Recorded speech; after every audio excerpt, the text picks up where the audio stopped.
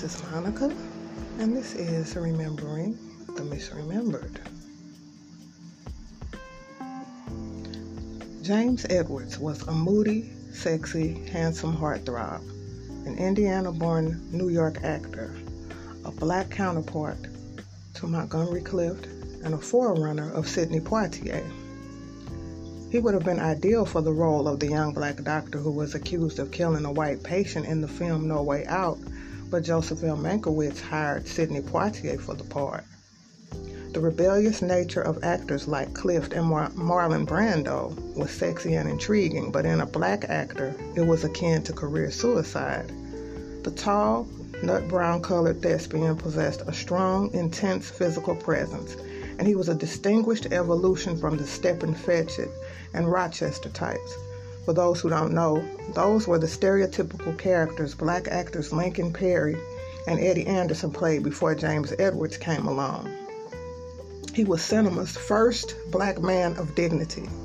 He often played military men, and he pioneered the black man, white man buddy film where the two were on equal intellectual footing. But James Edwards was more than just an actor.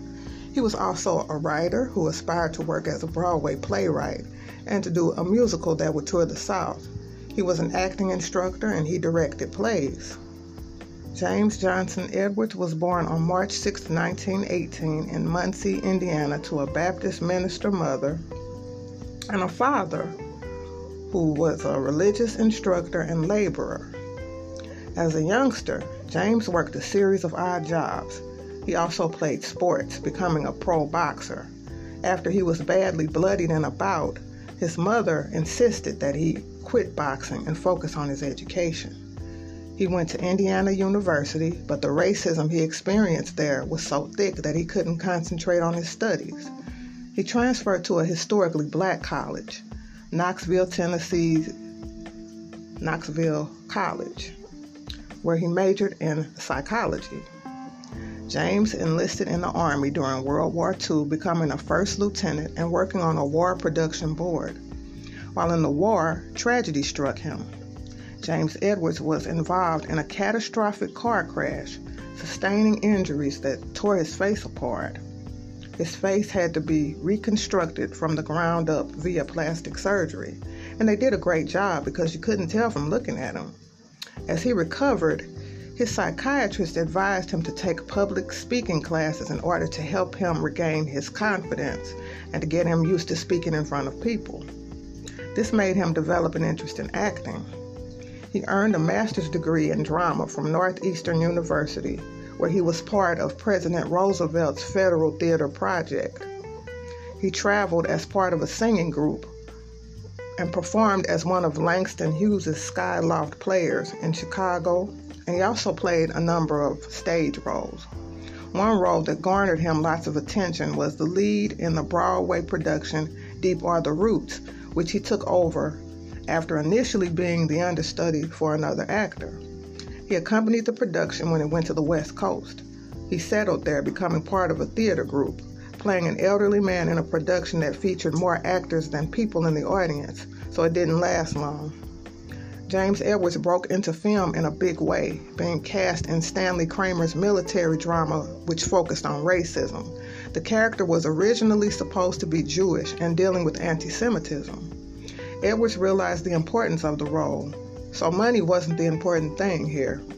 He told Kramer that he would happily take the part in exchange for 3 meals a day and a place to sleep. The film was 1949's Home of the Brave, and the character was Private Peter Moss. James Edwards became a big star because of this portrayal. Not a Stepin-Fetchit type, but a man in possession of intelligence and sensitivity, a human character and a new type of black man. He showed great authority, although another character did call him a yellow-bellied nigger. And he managed to bring this kind of portrayal to the screen ahead of Sidney Poitier. James Edwards was very unique in that he was a black man with an edge to him, a mystery, a Byronic hero. His wild, brooding eyes gave clues to his internal life, very much like his counterparts, Mr. Clift and Mr. Brando. He could steal a scene from almost any actor, too. He went on to play a number of soldiers in various films, though he also played a cop, a witch doctor, and a boxer. He was a combat army medic in 1950's The Steel Helmet, the first movie made about the Korean War while the Korean War was in full swing. He was in Bright Victory as a blinded World War II veteran interacting with a white blind veteran who is unaware that James Edwards' character is black.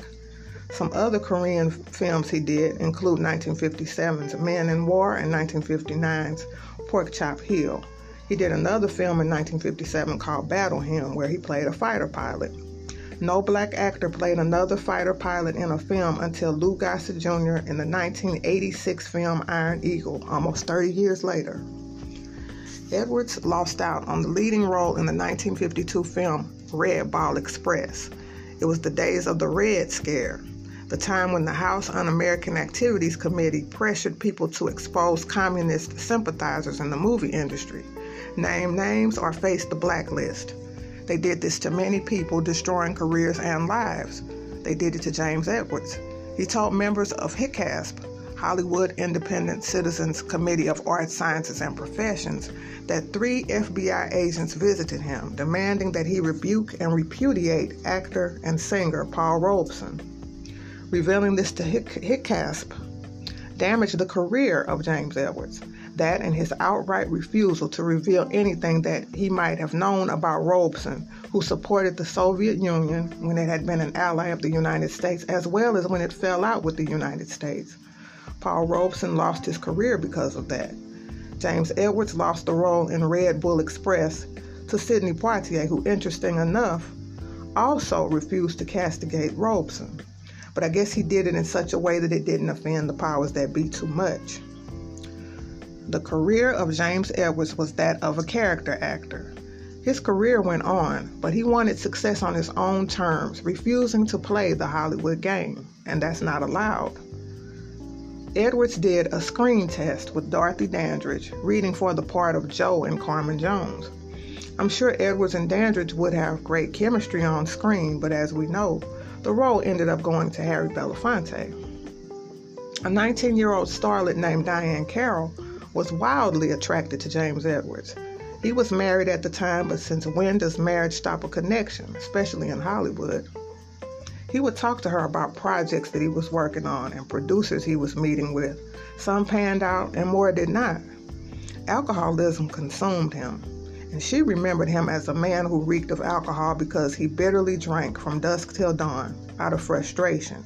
He angrily watched as the stars of Belafonte and Poitier rose, and his star was stagnant and stalled. The drinking didn't help, but James Edwards also found himself in the bed of the wife of a producer that he had a meeting with the very next day. He was accused of slapping a white actress that he was having an affair with too. He was all but banned from Hollywood restaurants because he created horrible scenes with waiters or other diners. He took Diahann Carroll to the black part of town where he was still treated with reverence. She also idolized him in this bizarre, sexless relationship. James Edwards was in the home of his wife's family, working on a film script when he began having chest pains. He was rushed to the hospital where he later died of a heart attack on January 4th, 1970, at the too young age of 51. He had quit drinking 6 weeks prior. His death left a devastated family, friends, and industry.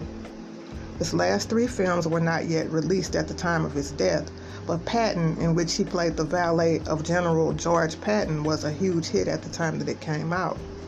George C. Scott refused the Oscar that he won for the title role, making him the first actor to do so, saying that he didn't think one acting performance can be compared to another, but he also said of James Edwards that he deserved to win the Oscar 20 years ago, quote, and Sidney Poitier knows it, end of quote. James Edwards was a top-tier actor with an amazing presence and a great talent, who played some very intriguing roles over the course of a 22-year career. He was ahead of his time and he had his troubles, as everyone does, but he deserves to be remembered along with Poitier and Belafonte because he, too, was a great film pioneer who opened doors for those 2 heavyweights. He was an actor, heartthrob, writer, director, teacher, husband, and father of a young daughter. He was inducted into the Black Hollywood Filmmakers Hall of Fame 10 years after his film roles include the role as a haunted black soldier in the original Manchurian Candidate, which deals with mind control. He played a boxer in an episode of the TV show The Fugitive, and he played a soldier alongside Sammy Davis Jr. in an episode of The Virginian, which I watched on YouTube. A good episode for those who haven't seen it and might be interested. But anyway, that's all I have on Mr. James Edwards, who was, as I said, a great actor. Denzel even has talked about how he was an influence on him. But anyway, I'm Monica. This is Remembering the Misremembered, and I'll see you soon with more stories.